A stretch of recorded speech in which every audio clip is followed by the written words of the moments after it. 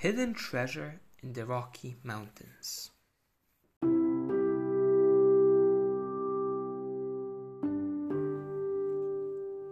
Every year, thousands of people look in the Rocky Mountains in the USA for $2 million of treasure. The treasure belongs to Forrest Fenn. He has collected art for his whole life. In 2010, when he was 80, he went into the Rocky Mountains by car and then on foot. He put the treasure somewhere in the woods. So that's one clue about where it is. An old man can walk there with a heavy box. But the 9 most important clues are in a poem available to read on his website.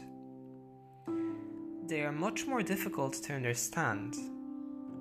Treasure hunters look at every word in the poem, and they look for extra clues in Forrest's 2 books about his life.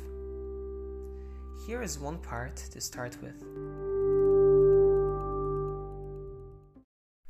Begin it where warm waters stop, and take it in the canyon down, not far, but too far to walk.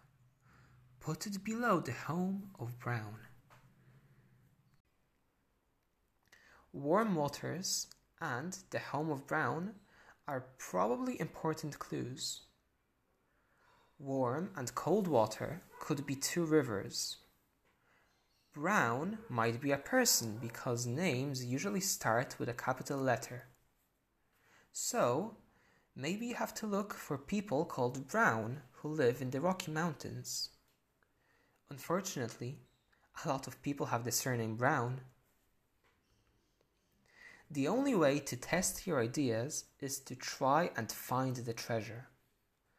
Forrest says people should wait until spring because winter weather is dangerous. He also says people shouldn't go alone. But not everyone listens. 3 people have gone missing while they were looking for the treasure. The police want Forrest to take the treasure and put a photo of himself with the box on the internet. They think the treasure hunters will stop looking and no more people will die. But Forrest says no. He thinks people spend too much time inside their houses and offices on their computers and phones. He wants families to learn about nature and have adventures together.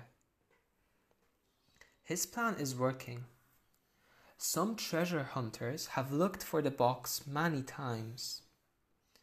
Marty and her daughter Libby travel from their home in Georgia to look in Montana. Libby says, "I was really afraid of bears around every corner for the first 2 years, but you slowly become less afraid of animals. I love seeing so many animals up close, camping in the mountains and crossing rivers. It's all exciting, even if we never find the treasure." But there are people who think the whole thing is a trick. Some say maybe Forrest had a box of treasure, but they don't believe he put it in the mountains. Others say he took the box back years ago. They say maybe he just likes knowing people are talking about him. But many of the people who say it's a trick often still go to the Rocky Mountains to test their ideas. Of course, maybe someone has already found the treasure, but they didn't tell anyone. But that won't stop more people going to look for the treasure this spring. Are you interested in the treasure hunt? The original text was written by Nicola Prentice and can be found on Learn English Teens website by the British Council.